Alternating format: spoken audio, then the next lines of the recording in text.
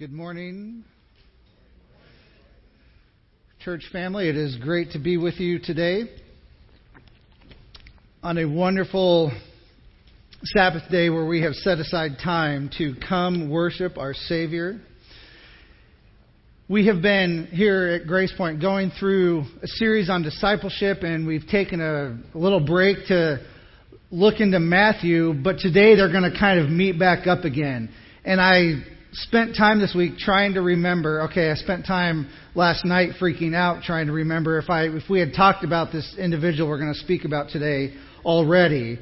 I chose to just go with it rather than do the research because I was already all the way into it. So if we already talked about this guy, I apologize. Maybe I'll have something new to say this time. But today we're going to spend some time. The other thing that happened interesting as I prepared for this that I just have to let you guys know.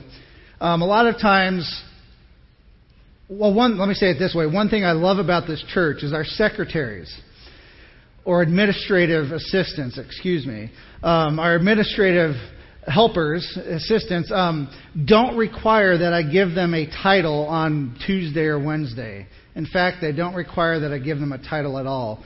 And that is fantastic. However, it often, or at least this time, led to an unusual situation because sometimes my title will actually drive my sermon, and I'll have that first and, whatever that will drive. This is not the case. As I was wrapping things up and getting this prepared last night at 1 a.m, I still did not have a title. So this is what came out at 1 a.m. Today's sermon is titled The Herald in the Hair, or The Herald in Hair, I'm sorry. I don't know, maybe it'll make sense as we go along, but at 1 a.m, that's the best I've got. So that is where we are at today as we dive in to the story of John the Baptist. And I invite you to bow your heads as we continue this morning. Lord, we just know that your Spirit is present and ask that you will continue to fill our hearts and fill our minds. May we worship you today in spirit and truth. Today we're going to be looking at John the Baptist. John the Baptist, his story in Matthew starts in chapter 3. We've looked at the first 2 chapters of Matthew, done the Christmas story outside of the Christmas hubbubaloo. That is a real word today. So we've been looking at that, but today we're going to move into chapter 3 and look at John the Baptist. We go from Jesus as a baby to Jesus coming on the scene as a minister, doing his ministry, and John the Baptist comes on the scene and begins the ministry of Jesus. First, a couple facts about him that I think are interesting. John was, as you may know, the cousin of Jesus. Elizabeth and Mary were somehow related together. And so the Bible says that Jesus and John were cousins. They were family. And as you may know, the pregnancies coincided and John leapt in the womb when they got close by. Those stories are all there. He was a cousin of Jesus. But it's also interesting to note that John the Baptist, his birth, his name, and his occupation essentially were announced by the angel Gabriel. So there's interesting similarities between the beginnings of John the Baptist and Jesus. John's birth was also miraculous. And I was thinking about this. The birth of Jesus, as we all know, the virgin birth of Jesus, a miraculous thing that we have never seen before or since that event. A miraculous birth. The birth of John was also miraculous because Elizabeth was much older and the Bible says she was barren. So here we have somebody who should not be having a child with somebody who could not be having a child, and both of them had children who were active. One was Jesus and the other was Jesus' herald. I think often in my life, and maybe in your lives, and maybe something you've experienced, I often feel like I am not able like I am not worthy or capable of doing something for God. But when I look at the birth stories of Jesus and Mary, when I look at the birth stories of Elizabeth with John, I am reminded that it is not my capability or ability that does anything to make me a minister or a worker for Christ. It is God's ability working through me to take me and transform me into what He wants me to be. The birth of John was miraculous, and we can learn from that. John the Baptist came for a purpose. And I want to take a moment to talk about John's purpose. The Bible says his ministry, when he got out into the wilderness and was preaching, Matthew and the other gospel writers applied to him the saying that I have come to make straight the way of the Lord. Sometimes these phrases that are used just flip over our heads, and we don't realize exactly what they're saying, or maybe what they were referencing. But this is interesting. There's a lot of depth and understanding in this make straight the way of the Lord.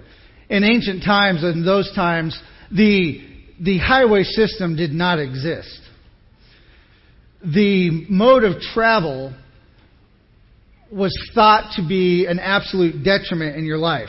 In fact, there was an old proverb that said, there are 3 states of misery: sickness, fasting, and travel.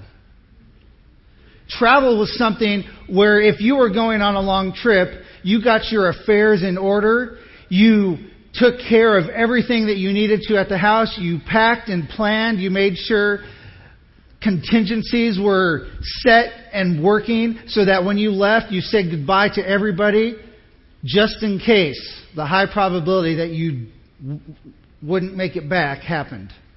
Travel was something that was difficult back then. The roads were best compared to maybe hiking trails.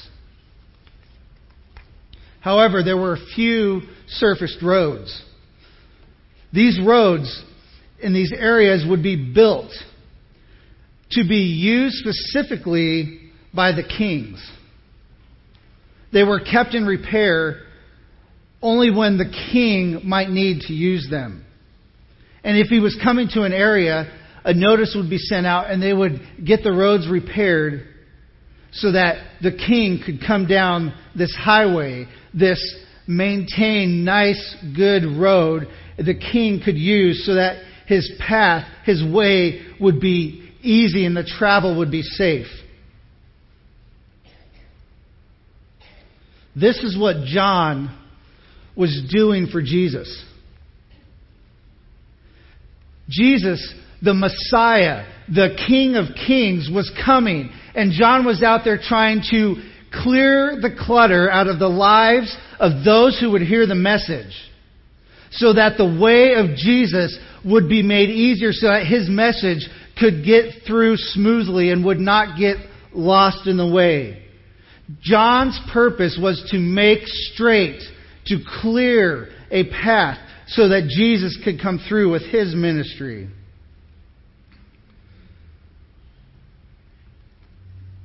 John's other purpose. John confronted sin wherever he found it. If you read in Matthew chapter 3, and we're going to touch on it just a little bit later, but if you read the message of John to those in the wilderness that were being baptized by him, it is not a message that instills much comfort. It is not a message meant to lift you up when you are down. It is a message that confronts sin head on. In fact, when he confronted Herod's sin, Herod was having a relationship that wasn't good, and John confronted him. And this confrontation got John thrown into prison.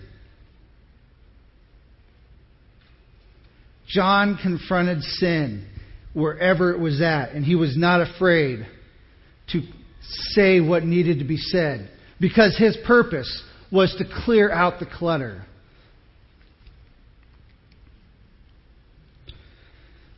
John the Baptist stood out in his appearance. He stood out in his style. Now, I don't imagine that the Bible writers had this in mind, but I find it interesting that it specifically noted what John was wearing. I don't think it was like the red carpet of today, where somebody was like, "Oh, who are you wearing?" "Oh, yes, what is that material?" "It was camel's hair." And, "Oh, what's that great snack you have?" "It's bugs. Dried out and dipped in honey. Do you want some?" This was not something that you think you would want to really even say about somebody. Yes, they wore camel's hair clothes, the striking fashion of the 31st century. I probably just messed that all up. I don't know what I'm saying.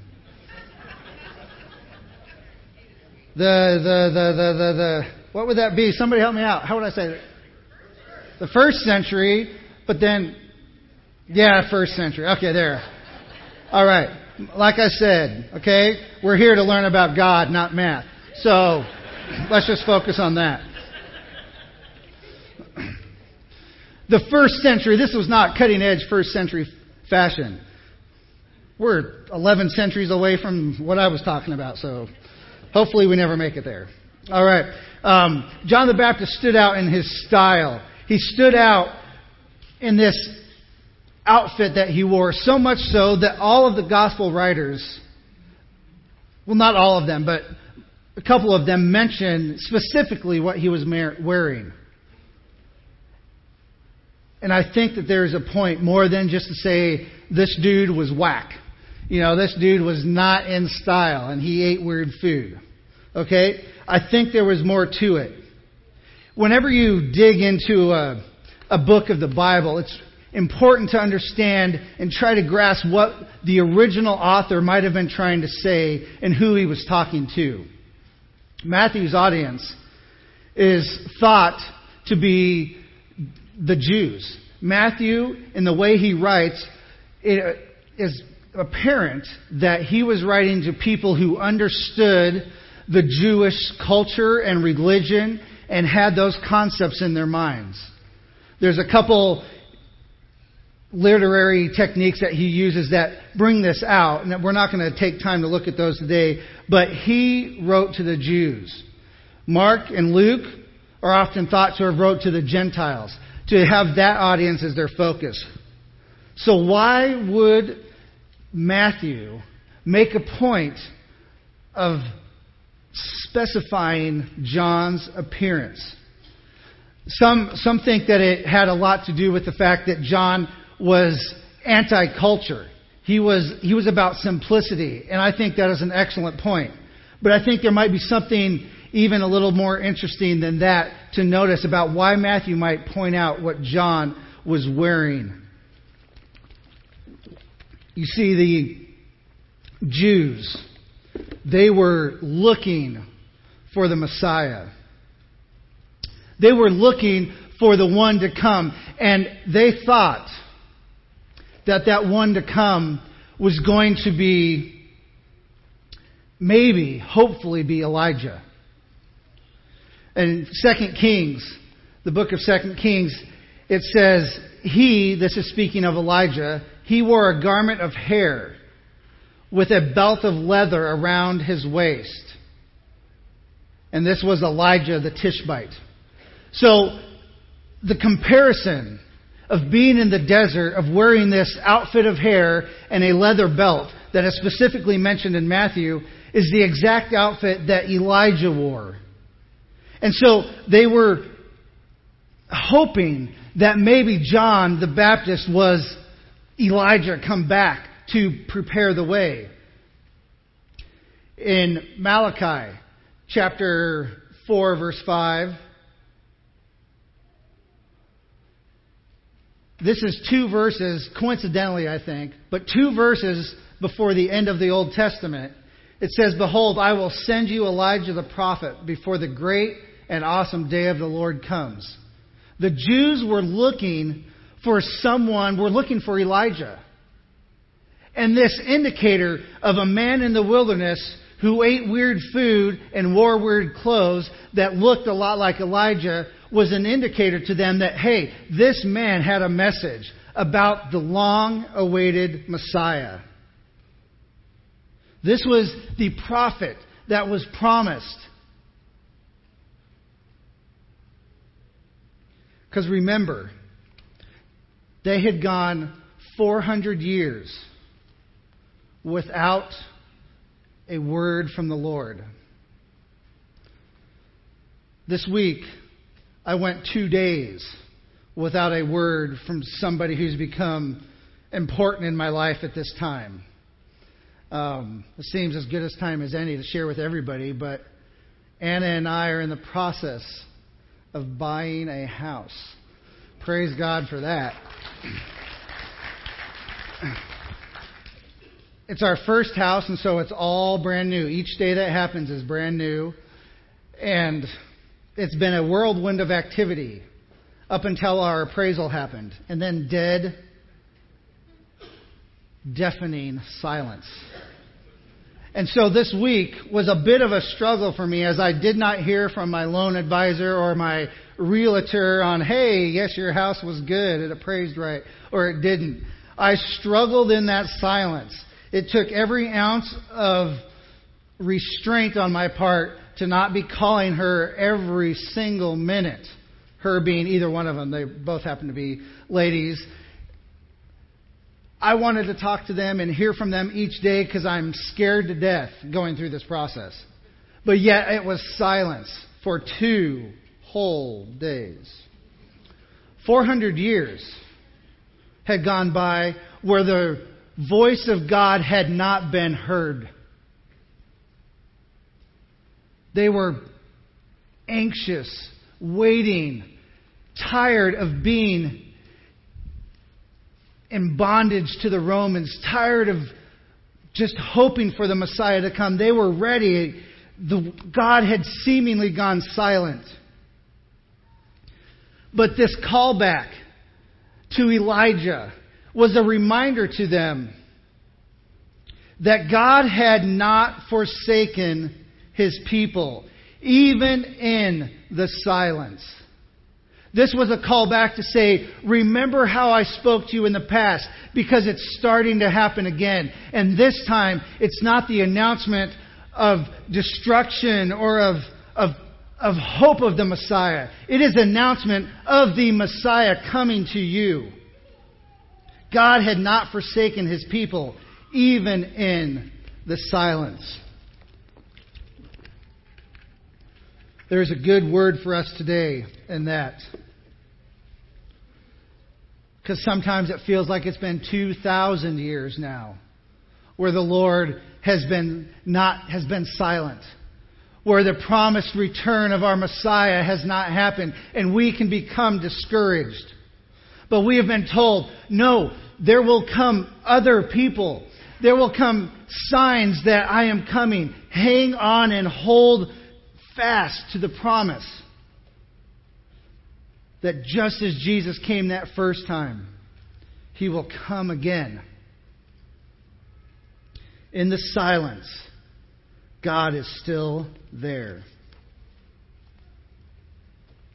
So now I want to move on to John the Baptist's message. In those days, this is Matthew chapter 3, verses 1 and 2.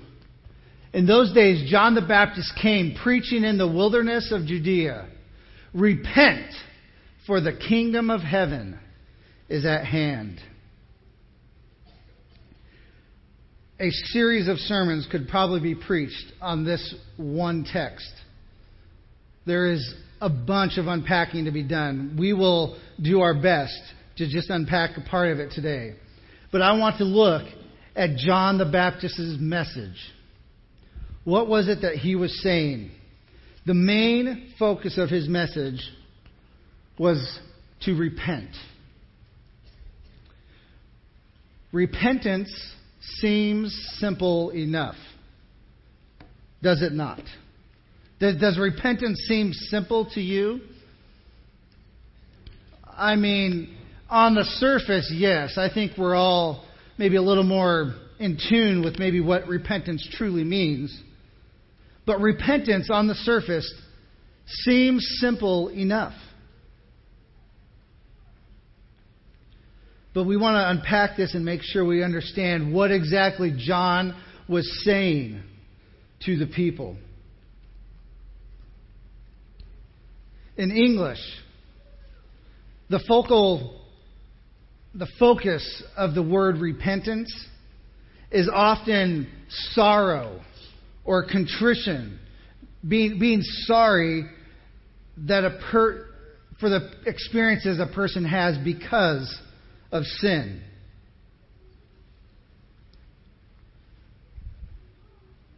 One of the sources I was reading this week referred to this verse, this word, as the worst translation in all of the Bible. Because in English, we don't have a word that truly describes what it means to repent.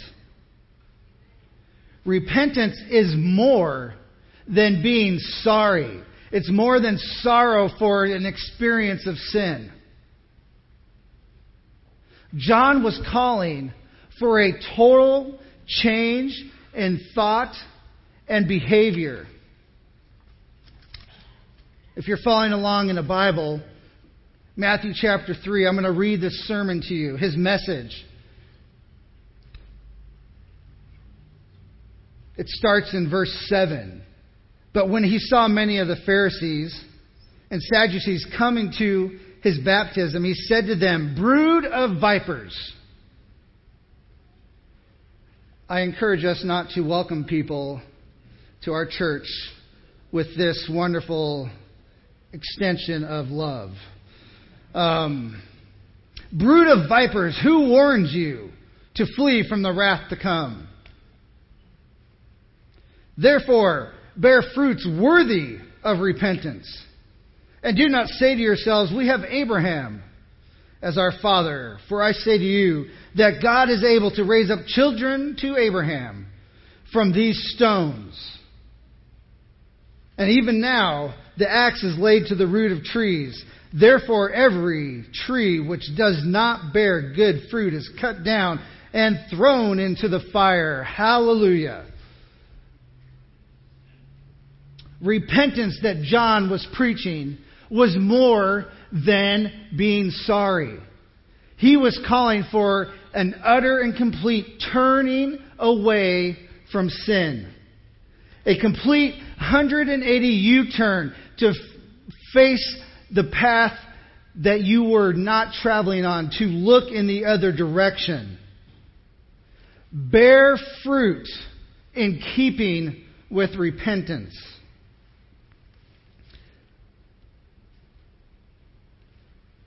I think sometimes when we get caught up and start to read some of this stuff, our modern sensibilities begin to be like, well, no, let's soften that down a little bit. But there is no way to soften down what John is preaching.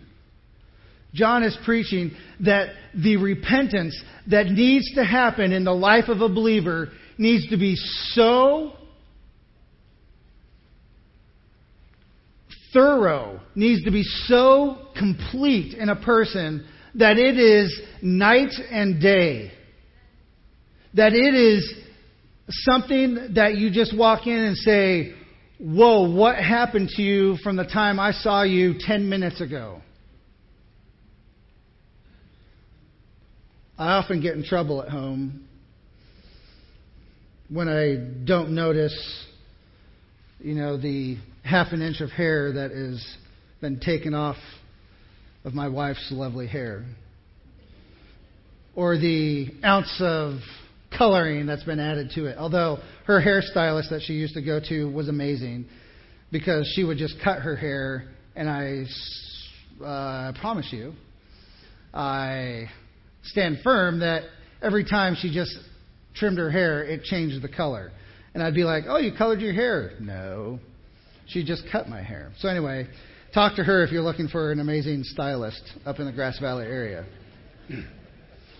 I'm not getting any payment for that from the stylist, so take it for what it's worth.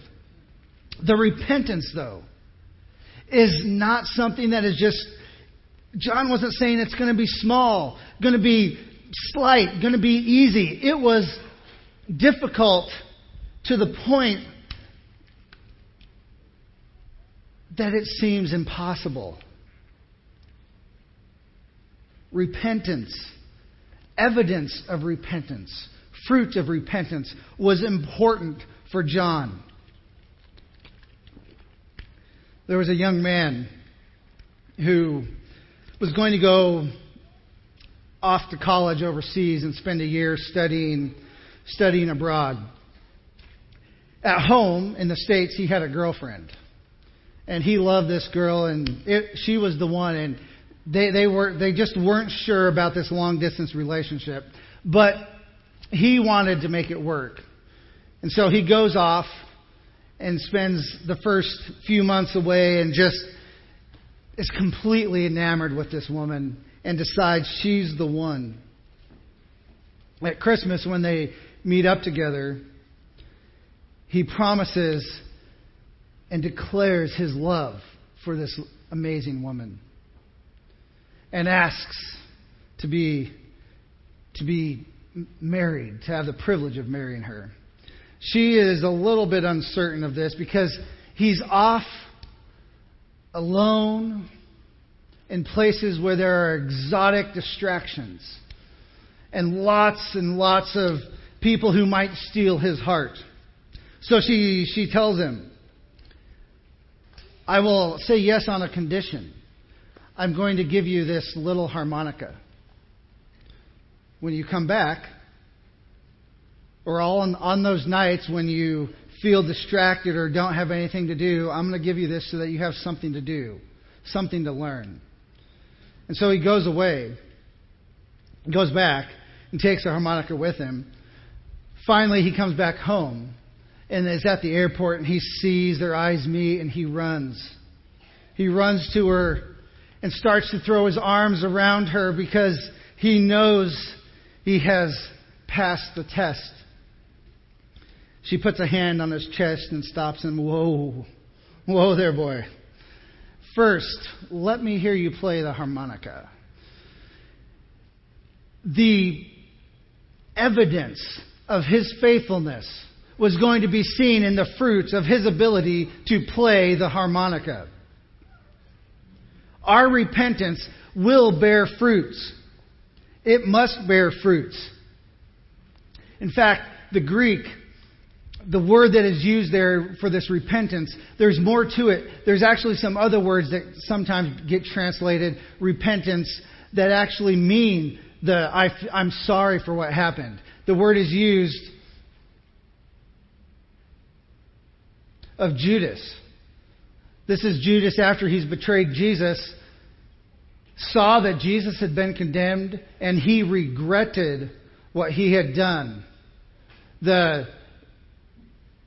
And our New Revised Standard Version actually translate Jesus. He saw that Jesus was condemned and he repented. This repentance of Judas was not the 180-degree turnaround repentance.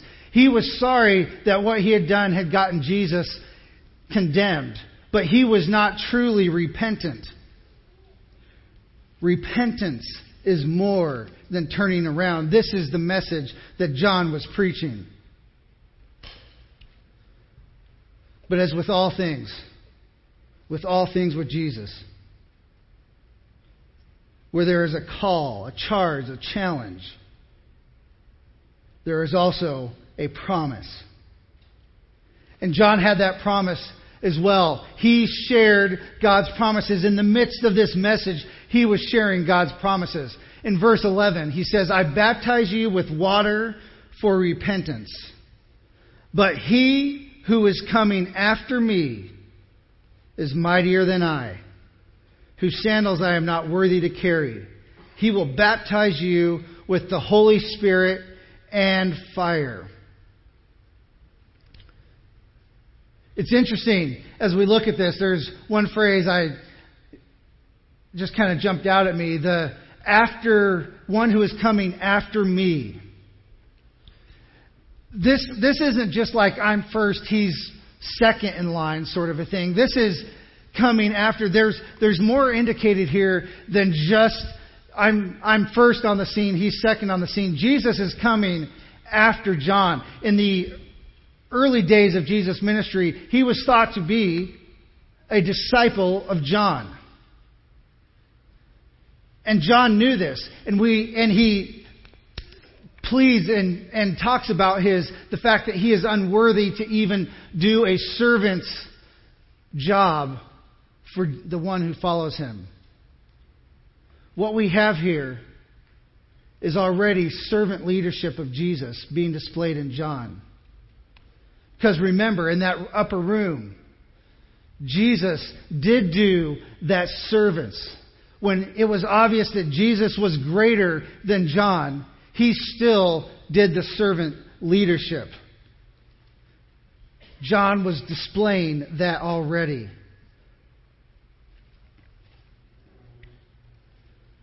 He will baptize you, meaning Jesus, will baptize you with the Holy Spirit and fire. Here is where the promise comes. Here is where the promise comes to meet the challenge that John has presented.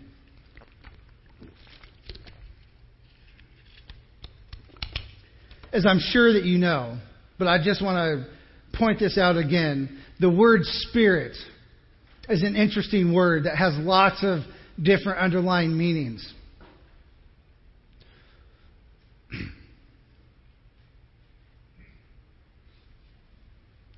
First, the word Spirit, ruach in the Hebrew or pneuma in the Greek, literally means breath. Literally means breath. The breath of life. This past week I did something crazy and tried to do something. Well, I went to get my lifeguarding recertification without much preparation. And realized quickly that my ability to hold my breath underwater is not what it once was. And as I was fighting giant men under the water, I was having a reminder of the appreciation for the beautiful breath of life. It was rough. It was difficult. And I realized that I had let part of that go and hadn't kept it up enough in my life. And I was craving those breaths when I came back to the surface. The breath that Jesus promises us is the breath of life. His Spirit, the baptism of the Spirit, brings us the breath of life that we need to live. It is the promise of life. It also means wind. Wind has an amazing power. One of the things that I love to do is sail. And when I was a teenager, kind of just learning, I was at summer camp, and we had gone on this lake trip, and I was on the sailboat, and we're trying to sail downwind. If you know anything about sailing downwind or with the wind is the absolute worst. It's just boring as all get out because you don't go very fast. You don't create any power. So the guy who was captaining this little catamaran that we were on said, "Oh, I have an idea." He wanted to make the sail tighter, see if we couldn't get a little more push. And so he had me stand on the edge of the boat, turn around, and lean out and sit on the boom holding the sail. So this was water. I was sitting out over here. I can't see what's going on. There's another boat ahead of us that suddenly almost tips over. There's a wind shift, and it tips over, and the guy driving the sailboat, helming the sailboat, saw that and just started laughing hysterically. Until we got to the same point where that same wind shift was, and the sail that I was sitting on filled up with air on the other side, and my little 160-pound body at the time was flung across the boat and out into the water as the wind shifted and just picked me up and pushed me like I was nothing. Wind is power. With the Spirit of God, we get the promise of life and we get the promise of power. Also in the Spirit is the creative aspect of God. The Spirit that hovered over the waters when the world was in darkness and chaos. That Spirit of God that moved on the face of the waters, turned darkness and disorder into order and light. The creative power of the Spirit is the promise of recreation in our lives. And so here's the point that I really want to drive home today. The call to repentance, that is an amazingly, almost seemingly impossibly high standard, is only met when the power of the Spirit is in our lives, giving us life, power, and recreation. One author says it this way: a repentance such as this is beyond the reach of our own power to accomplish. It is obtained only through Christ, who ascended up on high and who has given gifts unto men. Actually, I'm going to leave that up there. Can I go backwards? Sweet. The power to repent. The repentance that is that complete turning around is something that we do not contain within ourselves. It is given to us only by Jesus.